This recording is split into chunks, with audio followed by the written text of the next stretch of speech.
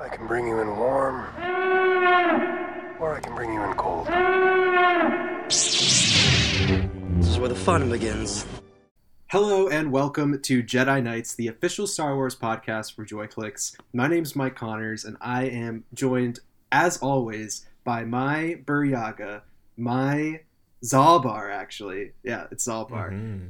Christian Buckley. How are you today, my man? I'm doing well, Mike. I can tell you right now, listeners, I'm sure we sound extra crisp today. That's the benefit of shifting recording methods, but I feel good. I'm excited to talk about The Phantom Menace. It's an era of refreshment, Mike. How do you feel?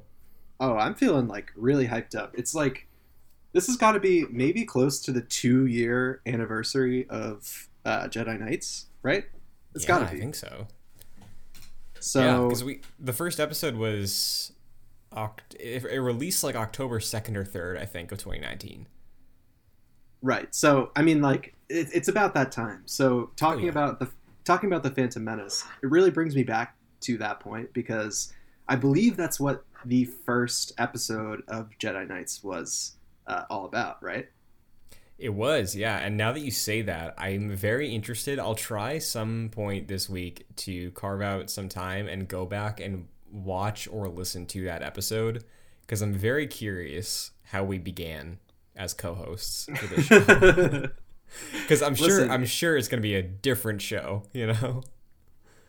Christian, I think we were absolutely perfect, and we have been from the start. From the start, there's actually nothing we can improve on. And that goes with most things in life. I'm kidding. But yeah, it's a lot of fun to do this every week with you, Christian. And here's to another 2 years. Let's do it. Hell yeah, dude. Hell yeah. We're going till at least we get that Patty Jenkins movie. We need to see another Star Wars movie in theaters together. Yeah, that is the at least scenario. I wanted to continue further than that for sure. Absolutely, yeah. But I mean, we do have a lot to talk about today for sure. As listeners of the podcast for the past 2 years know that we always start this show off with just asking each other how we've been, what sort of Star Wars media that we've consumed within the past week. Christian, is there anything that sticks out to you? I don't think so. Obviously Phantom Menace because we're doing our rewatch. But. Yes. Aside from that, I don't think so. I listened to the tracks that are paired with the Battle of Heroes and Kenobi scene while I was showering this morning. So that was my Star Wars media for the last week. Dude, I honestly find myself probably once every 2 weeks driving, and then I just put on some sort of Star Wars John Williams score. Oh, hell yeah, dude. Get that. Drive on a highway, throw on the March of the Resistance, you're living. Literally, dude. I feel like Poe Dameron in his X-Wing when I'm driving my Jetta down the highway. Nice. But yeah, honestly, same. For me, there hasn't been much Star Wars media, coming through the eyeballs except for Phantom Menace. But we'll talk about that later today for sure. But first off, I think we should do what we always do and start off with From the Jedi Archives, which is a segment in which Christian and I look through Wikipedia, which is the Star Wars wiki, and we pick a piece of content that is canon or legends, and we bring it to the table to talk about it. We've had some really interesting sort of picks in the past few weeks. I'm pretty excited about my pick today, but since I'm hosting, Christian, why don't you go first? Sure. Well, what I pulled, Mike, was on the front page, but I also think was featured in last night's viewing of The Phantom Menace. It was a line that caught my ear for the first time in the 30 times I've seen this movie. Ramus Antilles. Are you familiar? Well, I mean, I'm familiar with Wedge Antilles. Okay. Well, let me think. I know at the end of episode 3, they're on the Tantive 4, and I believe there is an Antilles on board at that point, but I'm not really sure. I might be wrong. So, Ramus Antilles was a human male from Alderaan. During his time in the service of the House of Organa, he captained the CR-90 corvettes Tantive 3 and Tantive 4. Antilles was killed in action during a secret mission to Tatooine while trying to protect Princess Leia Organa from being captured by Darth Vader. In his early life, he hailed from the planet of Alderaan. He was schooled in diplomacy and became a capable starship pilot, eventually working for the House of Organa, being entrusted to transport its members across the galaxy. I believe last night, when Padme's body double was talking to Palpatine, it was like, hey, I'm gonna dip out and go home. I think in that scene, I heard the name Antilles thrown out there, and I was like, wait, I never noticed that. I never noticed they said Antilles in the prequel, but there you go. Yeah, man. I mean, it's really fun how George Lucas, like especially during the prequels and everything, sort of like laid some of these like breadcrumbs throughout that sort of connect to the original trilogy, but only in ways that like hardcore fans like you and I will be able to like pick out. And I think that actually really speaks to just the fact that The Phantom Menace, and honestly all the Star Wars movies, regardless of how many times I've seen it personally, there's always something new to pick out from it. Something that hadn't caught my eye before, and I think that's just the fun of these movies. Like they're the gifts that keep on giving, kind of. Oh yeah, and trust me, Mike, there was something that stood out to me that we will get to this episode. I'm really excited to talk about it. Oh yeah, me too. What do you pick? So yeah, that was a great pick, Christian. I picked. Okay, this is on the front page, so I don't have much creative control over this, but this is from Star Wars Legends. Now it's Han Solo's Sky House. Okay, the dwelling of rebel hero and general Han Solo and his Wookiee companion Chewbacca. Now I want you to guess. I'll give you a hint. This was built post Return of the Jedi in Legends. Where on what planet do you think this Sky House was built? So my two immediate thoughts are either like Endor / Kashyyyk because of the tree houses, or Bespin because of the Cloud City. Well, and I'll say Kashyyyk. So final answer, Kashyyyk. Final answer, Kashyyyk. Okay. Well, you were really close. You said Bespin, and you should have went. You should have went with that because that is where his Sky House was, or is, depending on how you look at it. But yeah, pretty interesting though because you'd think that like Han Solo probably wouldn't want to go back to Bespin after all the stuff that happened to him there. But I guess he thought it was a cool vacation spot because he ended up building his own house there. So I think it's really funny.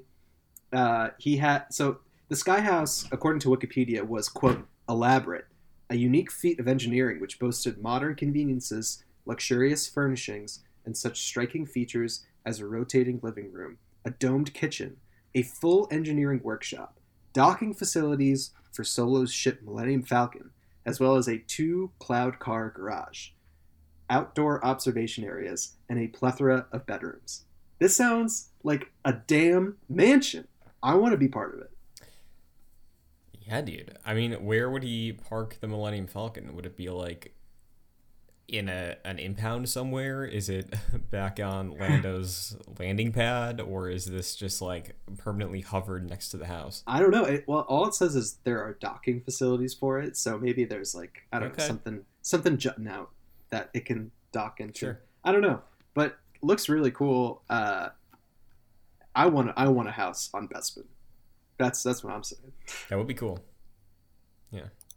Well, those are good picks. I really liked Han Solo's Sky House. I really liked Ramus Antilles.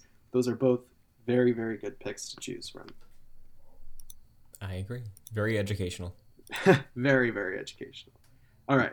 Well, let's move on to some of the news. We're going to go through some of the news before we talk about the main event, the meat and potatoes of the episode, Episode 1, The Phantom Menace, and our review of that movie. First off, Christian, you actually alerted me to this. This is something that actually came out today, on Tuesday. So Disney Plus tweeted out that starting on November 12th, there will be a few exclusive pieces of media that we can watch. In addition to big names like Marvel Studios' Shang-Chi and the Legend of the Ten Rings, which I saw the last act of. You can ask Jack Martin about that. And I thought it was pretty good. Dude, I love it. That's my second favorite MCU movie now. That movie's so goddamn good. Really? Second favorite? Yeah, it's fantastic. It's really good. The whole thing, I recommend watching the whole thing. I'm sure you would love it. No, I'm sure I would. Honestly, I bought a ticket. There was some circumstances. I had a fantasy football draft that was like moved to the exact time that like our showing was for Shang-Chi. And so like I didn't want to be that guy in the movie theater who had like his phone out and stuff. So I was forced to like basically just like not watch the first like 2/3 of the movie. I came in like right at the beginning of Act 3, which is like a little annoying. But hey, starting November 12th, I'll watch the whole damn thing. Hell yeah. But so there's a few things on here. It seems kind of cool. There's an all new short from The Simpsons. There's The World According to Jeff Goldblum from National Geographic. That seems fun.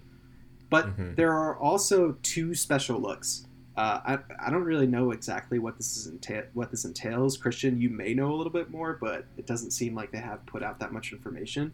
There's going to be a Marvel special look streaming exclusively on November 12th, as well as a Star Wars special look. Now, I don't know what this is about. Do you know any more information? And if not, what do you think this is?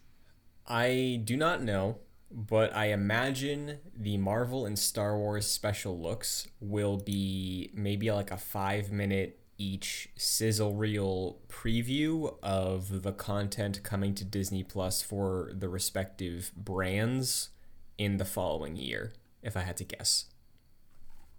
Okay, well, actually, I just noticed, like, mid-recording, that Boba Fett is trending on Twitter. Yeah. And according... What? I didn't know if you had the thing. I was going to clarify also for Boba Fett. Yeah. This is breaking news, I guess.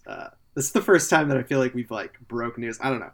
But Den of Geek News, which I'm not really sure how credible they are, but they say a Boba Fett special is set to hit Disney Plus on November 12th in honor of Disney Plus Day. They say the special is going to focus on the origins and legacy of Boba Fett, which is pretty cool. That seems to be what they're teasing here. I think that might be an addition, if I'm being honest. I really think because it's a Marvel one and a Star Wars one, it's going to be a tease of future projects. Because like we're due to see something from Andor and Kenobi, maybe a Mando announcement, right? I think you can fit those into a nice little, here's why you should stay subscribed for the next year. And the Boba Fett thing, I think, is interesting because specifically when it comes to Disney Plus, they've done stuff like this before where they have all their Marvel shows, and before a Marvel show debuts, they release an episode from a series on Disney Plus called Marvel Studios Legends, which is like a 7-minute, basically fan cam that is an abridged version of that character's story so far within the MCU. And I think that this will be that for Boba Fett because we get Book of Boba Fett later that season. Totally. That actually does make a lot of sense. In terms of like what this is going to show, I guess I have a question that I'll just put out there. It's kind of just coming to me right now. But sure, if they're going to be talking about like Boba Fett's origins, we saw his origin story in Attack of the Clones. Like we know that. Do you think that this is going to touch on maybe like parts of Boba Fett's story that we don't necessarily know the details of? And I'm specifically getting at, do you think that this might sort of like shed some light as to how he escaped the Sarlacc pit? Because we know he did, we just don't know how. And I don't know if this is necessarily going to be the place that they try to tell that story, or maybe that's something the Book of Boba Fett will handle. Yeah. Regardless, I think we need an answer to that. No, I agree. I could maybe see that be tackled in the Book of Boba Fett. Like, I think dream scenario would be that this is a step above what Marvel Studios Legends is, because with Marvel Studios Legends, it's it's strictly just like recut important scenes. Like there was one for Vision, there was one for Scarlet Witch, and they just cut like their dramatic scenes from all their projects prior to WandaVision to give people a refresher or people who are diving in for the first time. I could see this be, hey, the scenes of Boba Fett from the prequels, they're cut together in a way that sort of gives you the gist of his story in the prequels, maybe a couple Clone Wars things spliced in, his role in the OT, and then maybe a recap of his role in The Mandalorian. Just cut together cleanly to give a nice through line of what his character is all about. I would love if we got it a bit more produced with some like narration, or like you're saying, a bit more insight into maybe getting Tamara Morrison narrating his life so far across like a 6-7 minute thing. But I'm going to keep my expectations on par with Legends, I think. I think that's fair. I personally haven't seen Marvel's Legends, so I really have no basis to nothing to really base this off of. So I think it's probably, I think you're right. I think it's more likely that something like this is just going to be what we already know. Mm-hmm. And it's smart. It's like, it's catch up for the audience that here's a Boba Fett show, had no idea what The Mandalorian was. And it's like, hey, here's a little preview about recapping Boba Fett. It's like, oh, I didn't know they told stuff about him in these shows, but I'm not going to watch them. The Boba Fett show starts in a month. I'm not going to watch all these shows to catch up for this, you know? Yeah, that's true. I mean, yeah, there are a lot of people who, it's hard to sometimes like step away from like our, like I feel like we're really into like everything Star Wars, and so it's hard to step away and just like think about it from like the average person like coming to do that, like watch this show probably doesn't know as much as we do. Right. But yeah, I mean, definitely interesting. Something to keep an eye out for sure. Sure. Before we move on, I want to ask with you, if the special look is a sizzle reel, what do you think we would see in that sizzle reel? Sizzle reel of like do you mean like when you say sizzle reel, like define the sizzle reel? Like I maybe like a montage with some behind the scenes stuff and some concept footage from what's being edited right now for some of the shows they have next year. You know, I think that would be cool. I definitely think that there are. Well, I mean, there are shows that are coming out next year that they haven't really talked about at all, to be honest, other than just really announcing them. Mm-hmm. And November seems like a good time to sort of maybe like announce a release date for one of these, like maybe Andor or something. Sure. I'm thinking that if this is not, if the Boba Fett thing is separate from the Star Wars special look, I think that the special look would be Andor, just because I think they've had enough time to sort of like work on it that they'd have stuff to show. Sure. Plus, like, do you know if you can sub yearly to Disney Plus like the full year at a time, or is it monthly only? I don't know. I paid monthly, so okay, because I think Kayla does it yearly. I know Jack got in on that like 3-year deal, and I'm jealous he did that. I should have done it, but like if it's Disney Plus Day, right? November 12th is when the service launched. Some people's subscriptions are going to be running out that day, so I feel like you got to sell them on like the next year of content to be like, hey, buy the next year right now, you know? Yeah, I definitely think that if this like Star Wars special look is not what they're saying, it is not the Boba Fett thing, then it has to be some sort of sizzle reel. And I think that even if it is about Boba Fett, I think that it could still serve as like a sizzle reel for the Book of Boba Fett, you know? Like maybe like the first 5 or so minutes is like what we already know, and then like a voiceover from Tamora Morrison being like, we're exploring like Boba Fett's, you know, like what happens after The Mandalorian with some like behind the scenes footage, and I don't know. But yeah, if it's not that, then I think that they need to at least talk about Andor, if not Kenobi. Oh yeah, dude. Yeah, and that sizzle reel with a shot of Ewan back in his costume, just for like 3 seconds. That's all you need. Literally, that's all you need. You don't even need him in his costume. You just need to show his face, like for real. Mm-hmm. But yeah, anything else you want to say about this breaking news that we have here on JoyClicks Jedi Knights? Not really. I mean, I'm just looking forward to it. Any reason to be watching Star Wars on Disney Plus? Give it to me. Yep, give it to me, baby. Mm-hmm. All right. Well, speaking of TV, we have some more TV news here. Now, this is a big one. Christian, you texted me about this, and I got kind of hyped because it's just good to see progress. The Kenobi series, the Obi-Wan Kenobi series, directed by Deborah Chow, has finished filming. So, Ewan McGregor said after winning an Emmy for his performance in Netflix Halston that the Kenobi series has wrapped. Quote, this is a quote from him. He said, quote, "I think it will not disappoint. It was a different experience than working on the first 3 films we did, and I really, really liked it." That's what he said. Yeah. So, I mean, I just think this is interesting. I was expecting the Kenobi series to finish filming relatively soon because they started in the spring, I believe. So it's good to know that they're making progress on it. Good to know that like Ewan McGregor himself is like super excited about it, and it's good. It's good to hear this because we know that things are moving along, and that likely because it's only 2021, we will see this sometime next year.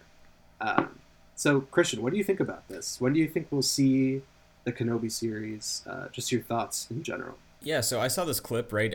It was the post-award reception interview that actors do with press, like after they walk off stage or whatever. And it was very funny. The reporter was asking him, these questions about the series, and he's like, "I can't tell you anything, but I had a fun time with it." And like he just seemed very happy, like talking about the role and the experience. And honestly, dude, the way he was talking, the way that his comment was leading, it really felt like he was about to say, "I'd love to do it again," but like maybe that was the too much. Maybe that was the thing where he's like, "You can't get much out of me," but maybe that's what it was. In terms of the series, though, yeah, so excited for this. I really hope it's next year. I really hope it's like summer, kind of. Like I really want it to be that big blockbuster style thing for Star Wars, even if it is much more character focused and introspective, which we want it to be. Is it gonna be if we got all these lightsabers in the show? Maybe not, but at this point I kind of don't care anymore. The Kenobi show is gonna be amazing no matter what for me. So yeah, I'm excited. It's weird because I am normally like really skeptical about like new projects. Like I'm always sort of just thinking to myself like, oh, like is it going to be as good as like people say it is and everything? But like for some reason, like this in particular, I don't have that feeling like at all. Like I feel as though like I trust what like Ewan McGregor says. Like I trust what like people have been saying about it, including like Deborah Chow, and it's just like really cool to like know that like people are excited about the people who are working on this are excited about it, and that gives me just a lot of hope for like this being super super good, because it's like it's already an established character. We already know Ewan McGregor can play the hell out of Obi-Wan, so it's sort of like I don't know. I'm just excited for it, and I believe everything that they're saying. I'm believing in the hype, Christian. Oh yeah, is it foolish? Maybe, but I'm pretty sure in the past I've seen like archived interviews from Ewan McGregor in like the early 2000s being like kind of candid about like he was aware of what the prequels were, Mm-hmm. and this seems overwhelmingly positive. Maybe he's just really impressed by the tech because he's a Star Wars fan, and just being in that experience on set is different than the blue screen stuff. So maybe he just had really like a fun time with it. But at the same time, like I trust Deborah Chow. Like her episodes of The Mandalorian were fantastic, and I think whatever they do with this show, it will be absolutely interesting. And they've convinced me already, I think, that it's not a pointless story to tell, right? Because we do have all that time on Tatooine to explore. Obi-Wan's character and getting Ewan back to do that in a television format, which is just doing wonders for Star Wars. Like, sure, it could be bad, but anything could be bad. You know, like I think this is gonna be good. I have faith. Yeah, no, I have faith. I guess I have to temper my expectations with that notion that, like, regardless of how good things may seem on the outside, things could be bad, but I just have a really hard time believing that this is gonna, like, suck. You know? Yeah. Like I just really don't see that happening. I feel like it's going to be an event. It, like, already is. Oh, yeah. And we haven't seen anything from it. So I think they know what they're doing. They know what they have to do. They are, like, you know, they're staying. I hope they're staying true to the source material, and that they're just, like, carving out a new story, you know, to tell from Obi-Wan's perspective. I think that's really cool, and I'm really excited for it. So I got some quick hits for us here before we dive into our discussion on Episode 1, The Phantom Menace. A movie that I've never seen that movie before. No, I'm kidding. Oh, wow. Yeah. So we have some news on the High Republic. So Wave 2 of Phase 1 of the High Republic is coming to a close. There's still some comic issues that are coming out. But there's been announced a Wave 3 that's coming in January. So we will see Claudia Gray take charge of the adult novel The Fallen Star from Del Rey, which I believe is sort of like a spiritual successor to Light of the Jedi and The Rising Storm. So think of those as kind of like, you know, the main beats in a story that sort of, like, branches off. So the cover of that was revealed. It looks pretty cool. Bunch of Jedi on the front. Pretty standard, to be honest. But Yeah. the fact that, you know, they're still continuing with this effort is really awesome. I still have a lot to catch up on. I wasn't as diligent as I wished I was. Yeah, and I mean, if Claudia Gray's taken up the next adult novel, however they referred to it in that initial press release, right? Like, I'll be there for that, you know? I'll catch up. I'll read I think Cavan Scott wrote the most recent one in that line. So I'll check that out probably this holiday and then right into Claudia Gray's novel. Yeah, so, I mean, January, I think that's about... I think Light of the Jedi came out in January, correct? I think it was like January 6th. Yeah, that was one of the first things I bought this year. So. Yeah. I mean, I have... dang, what's the other name of the Claudia Gray book? Into the Dark? Into the Dark. Yeah. So I have that. I never read it. Yeah. Which is funny, but we will at some point read that book. And also, I do want. Oh, we will. I do want to read, you know, The Rising Storm. So, if not on this podcast, I will read that myself, and I will report back. But maybe we could do something here. Excellent. Who knows? Sure. Anyways, so that's one little quick hit that we have here on the docket. The other quick hit is a video game piece. So I think we talked about Lego Star Wars Battles earlier on this podcast, I believe. This was familiar. We did. Yeah, this was familiar to me when I saw it. So Warner Brothers Games, the Lego Group, and Lucasfilm on September 17th announced that Lego Star Wars Battles is releasing on the 24th of September exclusively on Apple Arcade. So it's like a real-time strategy sort of game, it looks like. It kind of gives me like Halo Wars vibes, sort of, from what I've seen of the photos. I don't even know if that's really accurate, but that's kind of the vibe that I got.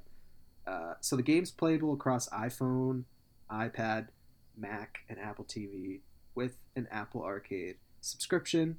That goes for $4.99 a month with a 1 month free trial. I didn't even know about that, to be honest. I don't have an Apple Arcade subscription, so it's kind of lame that like there is a barrier to playing this. Yeah, I know Kevin Diaz of the JoyClicks Gamescast. Okay. He is an Apple Arcade sub, so when this game drops, I will go to him directly and I'll ask for a quote. Well, question. I mean, like, do you think you will sign up for the free trial just to like try the game? Maybe, because I like strategy games and I like Star Wars, but I'll probably just see how reviews are, and then if it seems like it piques my interest, then I'll probably sign up for the trial, I imagine. Yeah, same. I definitely like might check it out just because like you have that free trial. So I don't know. We'll have to see. There are other Star Wars games that I'm more interested in. Yeah. This was interesting. This is another piece, another story to talk about. So James Newton Howard, who I believe is a composer. He is. I'm not sure of his credits. Do you know about anything? Ooh, I think Top the Dome. I think he did Pirates of the Caribbean. Okay. I think he also did a Spider-Man movie, and there's a few others that are really, really iconic from like the blockbustery movie genre. I'm pretty sure. Yeah. So that's pretty cool. And he revealed in an interview, I believe, I don't know where, that Lawrence Kasdan, who was the director of Empire Strikes Back, and helped write, I believe, The Force Awakens. He's directing a 6-episode docuseries about George Lucas and industrial light and magic, which is really, really cool. I'm so excited for this. I am into documentaries. I love documentaries. Oh yeah. Try to watch documentaries on everything, and this is like right up my alley. This is like Empire of Dreams on crack. Yeah, dude. I love documentaries. I specifically love Star Wars documentaries, and I know this is like ILM Lucas, like not specifically Star Wars, but like Star Wars is going to take up a good portion of this documentary, I'm sure. So sign me up. Yeah. Yeah. Oh, for sure. I mean, like the whole foundation of ILM is like Star Wars and stuff. So, and especially since like it's going to be about George Lucas as well, I'm just really interested in seeing like a cool inside look at the production of like some of these movies and like, you know, just the vibe about like what was happening at the time. It's going to be really cool because who knows better than Lawrence Kasdan, really? Oh yeah, and I'm pretty sure he also worked with JJ a bit on the sequels, so Right. I doubt they'd bring that up, but like ILM spans more than just the original trilogy, you know? Like ILM works on honestly like a lot of movies from Hollywood, like more than you would expect.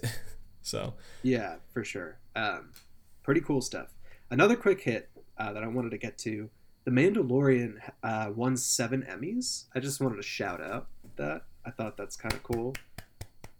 shout out. Outstanding prosthetic makeup, outstanding cinematography for a single camera series half hour, outstanding sound mixing, outstanding music composition, outstanding special visual effects, and outstanding stunt coordination. All well deserved, I think. Oh yeah, absolutely. Everything you were just saying, I was thinking of examples, you know, from every single episode of that season, and all those examples are fantastic. You know. Yeah, and just the fact that like that recall, like they're so iconic that you could just like think of them so fast, really speaks to like how well they were made and everything. So yeah, they did a good job. kudos to them. All right, so I think that's about it for the news that we have here, and I think it's time to delve into the meat and potatoes about, you know, episode 1, The Phantom Menace, which we both watched yesterday, I believe. Oh yeah. So yes. Now, Christian, I've seen this movie probably like 70 times in my life. You've seen this movie countless times yourself. We are big fans of Star Wars, obviously, so like I feel like we have to preface this conversation with that fact. But Yeah. I think that also lends us to have an interesting perspective on some of these films, and especially watching them again. So overall, this movie, I believe, shouldn't have received as much flack as it did when it came out in the 90s. What do you think? Yeah, I agree. The Phantom Menace, like, yes, I grew up with it. Yes, it scarred me as a child, but like, really, truly, my only gripes with the movie are some of the dialogue is wooden, but like some of the original trilogy was too, And the pacing, I think the pacing is pretty whack in this movie because I'm into it at the beginning because honestly, the hindsight of Clone Wars and Palpatine and pulling the strings, like him playing both sides throughout the whole thing and starting out with the assignment that Obi-Wan and Qui-Gon had, especially coming off of like Master and Apprentice too, like having more context on their relationship. I was really into the beginning of the movie. Screeched to a halt for a little bit. Pod racing, exciting as hell. Then we slow down, kind of screech to a halt, and then the Battle of Naboo and Duel of Fates, and then the movie's over. So like overall, I do think it is overhated. It's not great, but I still think it's good, you know? Definitely. I mean, it's definitely good. Maybe not great, like you said. Like a lowercase g good.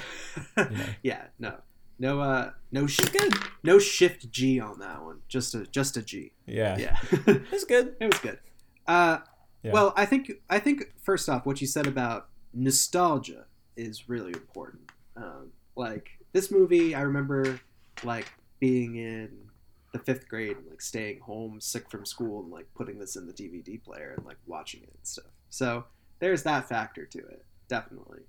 I have to agree with you on the pacing thing, and I do believe that it's I think a big part of it is that it focuses, like the plot focuses like way too much about like the politics and stuff, which is something people have said. This is like a known criticism of the movie, but like they get so in the weeds about stuff that like ultimately doesn't matter to the overall story that you're telling in the Phantom Menace, that it just like makes the movie feel like a damn slog.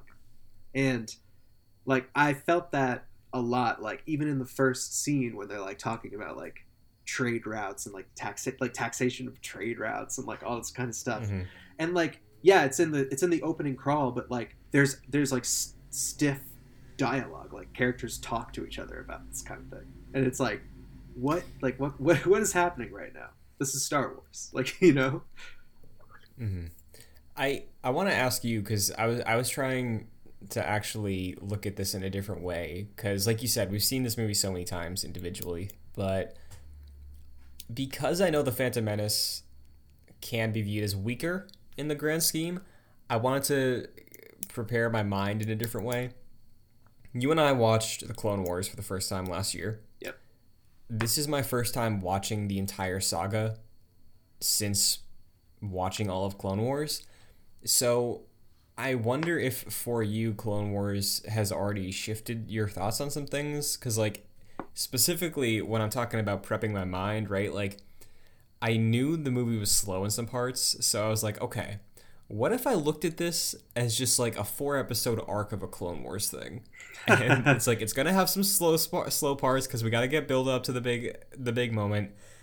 I don't know if that helped that much, but for a good chunk of it, it kind of worked, I think. Yeah, I mean, I definitely would say that having watched the Clone Wars and like having read Master and Apprentice, for instance, like my perception, like my perspective on the movie and like the stories that it's telling has changed. I don't know if that necessarily like changes like how much I enjoy it though. Like I don't know. Like it just, I feel like to me, it just helps me appreciate some aspects of it that like maybe weren't as clear and sort of like shrouded within like, you know, just like backstory before. I don't know. Yeah. And like, you know, seeing Obi-Wan and Qui-Gon bounce off each other, some of the tension they have in the film. Anakin says like nobody can kill a Jedi, and Qui-Gon's like, oh, I wish that were true. And like I'm thinking back to Master and Apprentice and learning more about Qui-Gon's past and the battles he fought, and just that tension between Obi-Wan and Qui-Gon that was there since like Obi-Wan was like 12, right? Yeah. Like I thought that was really interesting to think about when I saw these performances. And I, again, doesn't really help the movie too much, but like just continuing to be impressed with the work that the expanded material does, because Master and Apprentice does feel like it fits in with what I would just watched with these characters, you know? Yeah, yeah. No, I have a specific a question for you about Master and Apprentice, but I do want to just like make sure I don't lose this thought. You were talking to me about how you were kind of viewing this as a Clone Wars arc. Do you think that it worked in that scenario? Like how do you think it worked in that scenario? I guess like kind of, because like remember like the like Storm over Ryloth arc, yes, right?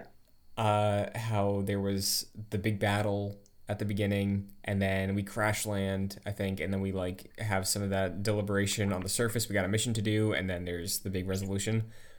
It kind of felt like I was segmenting it that way, where like, hey, the introduction is this could have been an episode of Clone Wars where like Anakin and Ahsoka got dispatched to go talk to these people, and then things went crazy. They got to escape and they crash land, and then they have to talk to these people in the next episode and do this objective to save this person.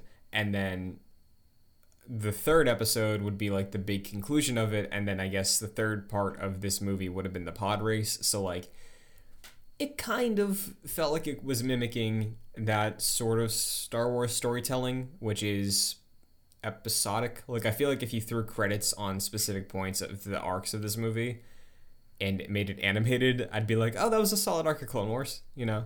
Yeah. But as a movie, that maybe isn't the best thing. Right. No, I get it. I mean, I'm trying to think like maybe you have to look at it as like the three movies as like its own sort of like I don't know, they kind of follow like the same structure as like many of the Clone Wars arcs, but I don't know. No, I see that. Well, I wanted to talk. Oh, sorry. I don't mean to cut you off. I just want to say the thing that I noticed this time, because before we move on, we talked about seeing this movie so many times, right?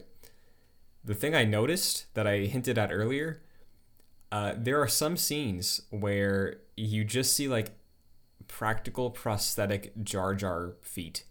I never noticed this. Like there's a scene where I think they're on the ship, and you see Jar Jar's legs and his feet on the table, and it's absolutely a dude in slippers. It's not a CG thing, and that was very funny to me. You think it's Ahmed? Probably, yeah. I imagine he was on set, and you know they get the digital skin on the actual prosthetics that he has, but yeah, it was like a very clear like, oh, those are pants. That's not CG. Those are pants, and those are foam feet on that table next to little Anakin. Well, I actually wrote this down in my notes too. I was just sort of awestruck throughout watching this movie about how awesome the practical effects are. Oh yeah. Like, okay, this is something I feel like was lost in episodes 2 and 3. That kind of came back in a way during the sequel trilogy. Like J.J. Abrams was into like practical effects, so was Rian Johnson, etc. But like this movie, like even from the first shot, like above Naboo in space, there are like a bunch of miniatures. Like when the ship that delivers Obi-Wan and Qui-Gon docks on the Trade Federation ship explodes when they blow it up, like that was a real explosion made from a miniature. And it's just like really awesome how this movie has so many elements like that from the original trilogy, you know?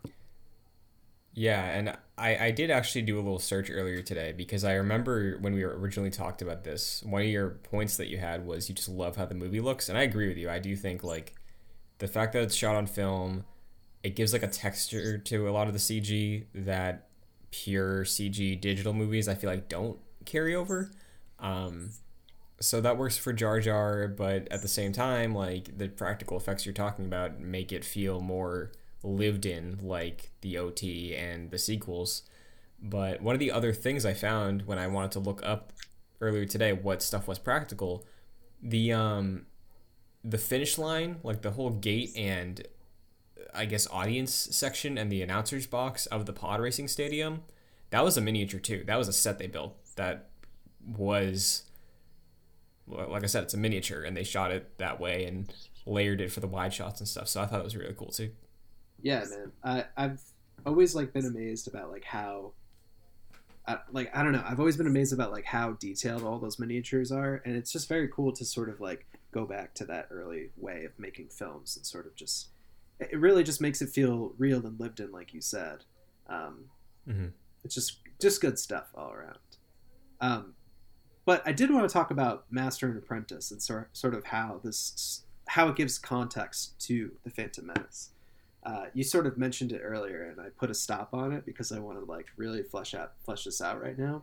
And I'm just going to start off by saying that Qui-Gon is super, super wise. One of the wisest Jedi of all time. And he really like comes out in this movie and like shows you that through like what he says to Obi-Wan, how he deals with situations. And it's really interesting to see how Qui-Gon and Obi-Wan sort of collide with one another. And you can tell that like the Jedi Council does not trust Qui-Gon. And that's super, super cool to like see that because it's been fleshed out in some of the books that we've read, Christian. So yeah, I don't know. That's just something that really stuck out to me. What do you think? No, I agree. And Qui-Gon is the MVP that didn't get the award, you know? Like, I think you and I have talked about this before. I loved Qui-Gon growing up, the same reason I loved Alec Guinness Obi-Wan when I first watched the original trilogy, right? Just because he was the cool, wise, powerful dude. And all the expanded material we've consumed about Qui-Gon has just made me like him a lot more. And it's for the same reasons you're saying, right? Where he's very wise, and Obi-Wan, he looks at Obi-Wan, and I think he even tells him in this, like, has the potential to surpass Qui-Gon, right?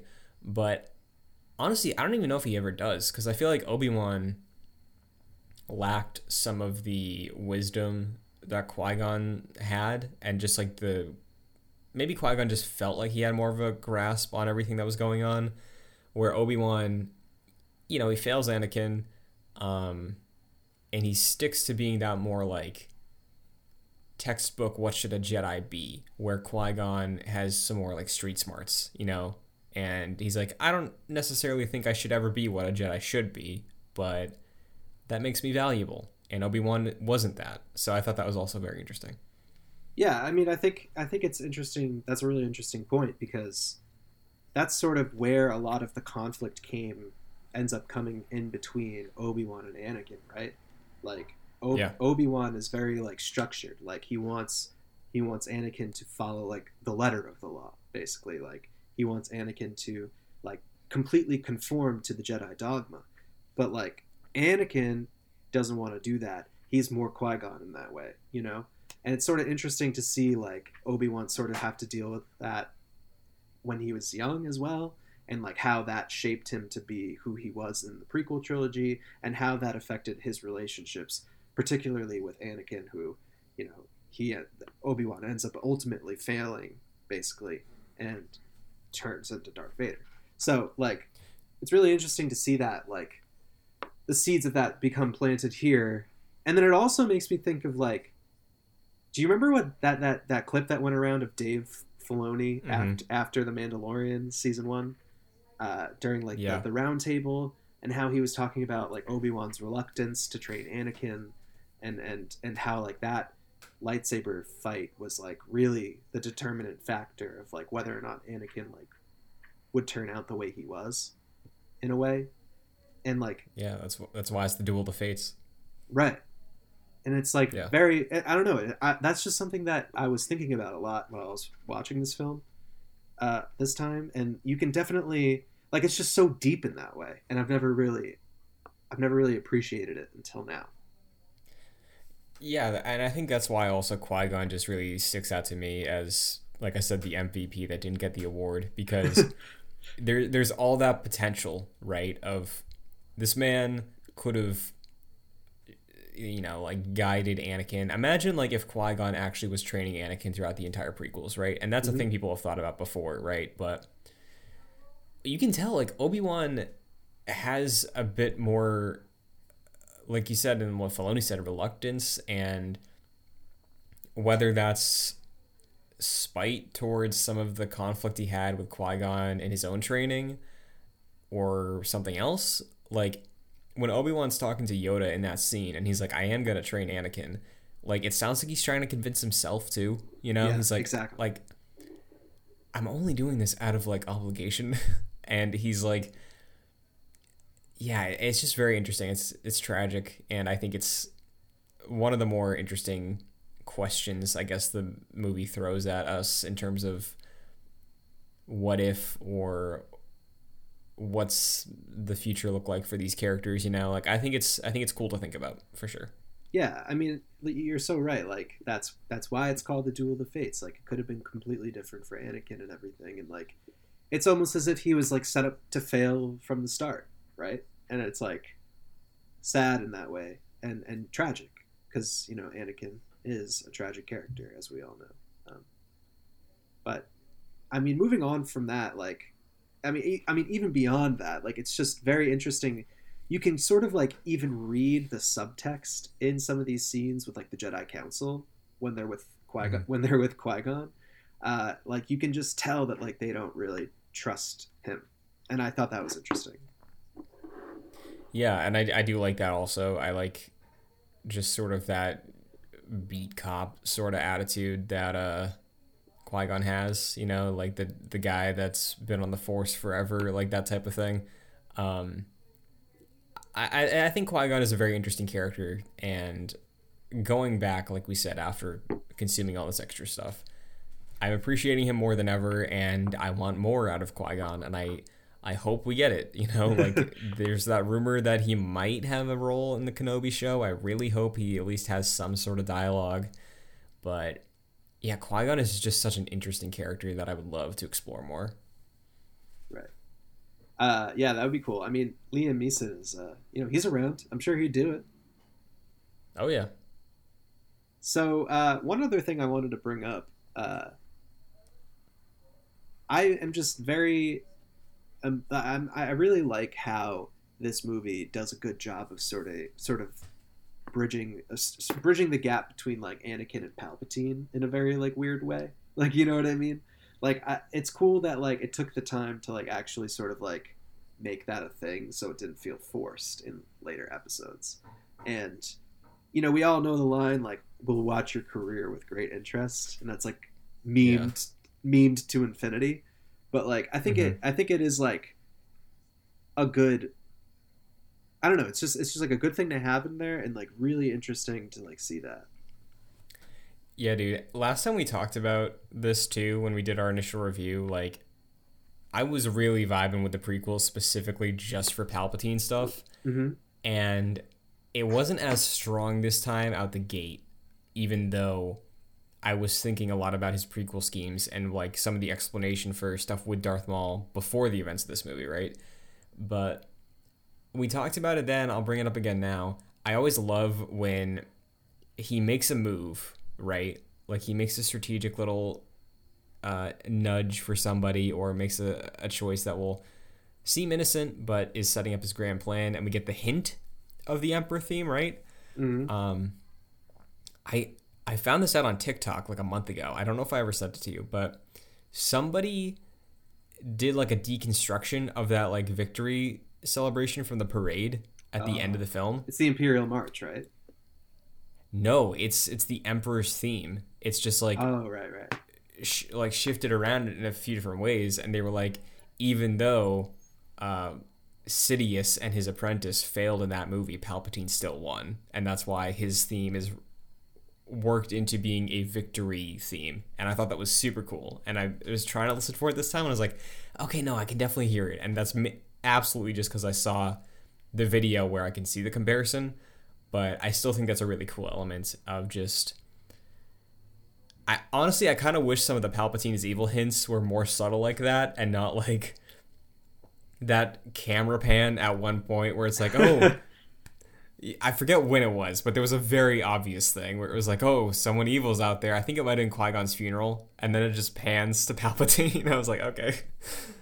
Yeah. But I mean, there are some moments for sure that like, even that like memed quote that I just said is not.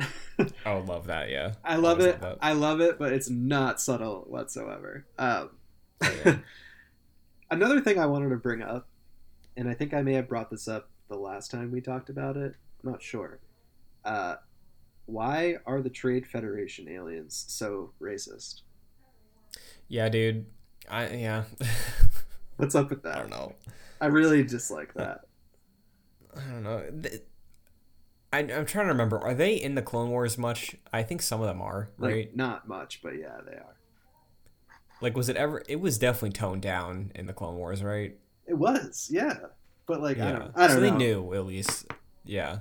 It strikes me every time. Like, I really hate to bring it up, but like in today's, No, you're right. like it really strikes me every time. I'm like, wow, like they really went for it, you know? Yeah, like, no, because I'm with you. I was like, getting into the movie, things were kicking off, and I was like, okay, here comes the racist Trade Federation aliens. I know what I'm getting into. And then that first line hits, and I was like, oh. Yeah. Oh, okay. Yeah, I forgot about that. But Yeah. it is that bad. It really is that bad. But anyways, that's besides the point. Yeah. I'm trying to think. I mean, overall, like, this has a lot of nostalgia factor to me. I just love the pod racing. The pod racing just, I'm glued to the freaking screen like every time that happens.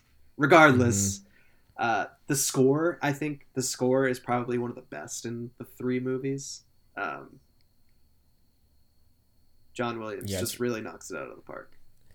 It's really good. And specifically with the pod race thing, right? I was watching with Kayla, and I was like, this part's so good, and at the same time she was like, I'm bored. So I thought that was funny.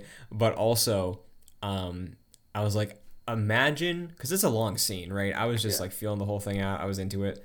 I was like, man, imagine we get like a Disney Plus series that's just about pod racers. How cool would that be? That would be sick.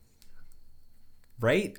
Like, I don't know, like, just make it like a sports series or something, but it's just about pod racing. That'd be so cool. Yeah. I'd love that. That would be really cool, actually. It looks like one of the new Star Wars Visions shorts takes place at the Tatooine racetrack. That's very cool. Excited to see that.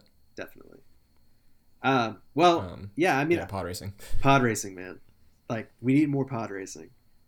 What is it called in KOTOR? It's not pod racing, right? It's Is it swoop racing? Swoop bike racing. Yeah, swoop racing. Talking about bikes, dude. Darth Maul's speeder's cool as hell. Yeah, Darth Maul. It's cool, like the crescent moon. Oh, that's another thing. Darth Maul was just like absolutely, like, not given the time of day in this film, dude.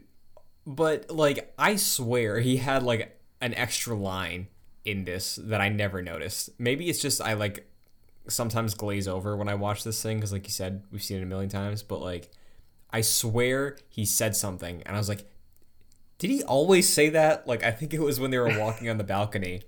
He had a line before he was like, at last we'll have our revenge. Because I remember that, but I never remembered him saying anything before that. I thought it was all Sidious, but no, he's got lines.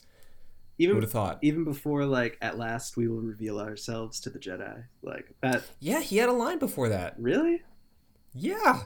It shocked me. I always thought that I just, like, knew the entirety of Darth Maul's lines because he only had one. But I guess I have to rewatch that scene. Yeah, I was shaken. Shocked. Jar Jar, not as bad as everybody made him out to be. Dude, he's kind of funny. He's got some good yucks.